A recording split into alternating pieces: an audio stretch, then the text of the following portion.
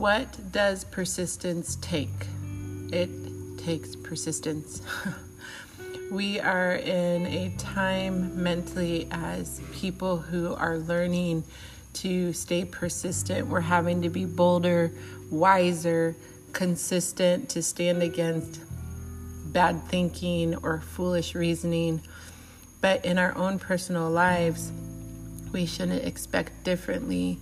We have to be persistent with our speech over ourselves because we know life and death are in the power of the tongue. So if we are speaking life, even if sometimes we have these lies or these thoughts that we are shameful because we still haven't gotten rid of our love handles or our saddles, whatever you call them, saddlebags on our hips as you have been working out and training consistently.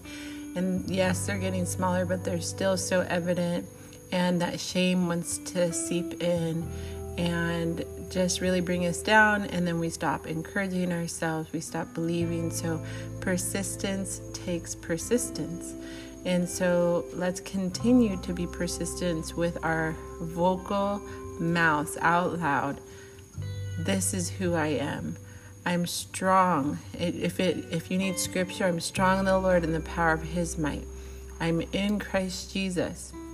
And so we're not alone, but we do have to continue to speak the word because God supports His word. He goes after His word. So as we speak it over our bodies, I am as it is in heaven. My body is as it is in heaven. And you're bringing heaven to this earth.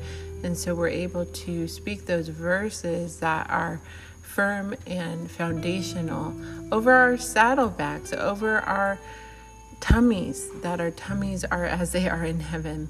And so we are coming in alignment with how God sees us, and He does not use shame to manipulate us or to keep us in bondage.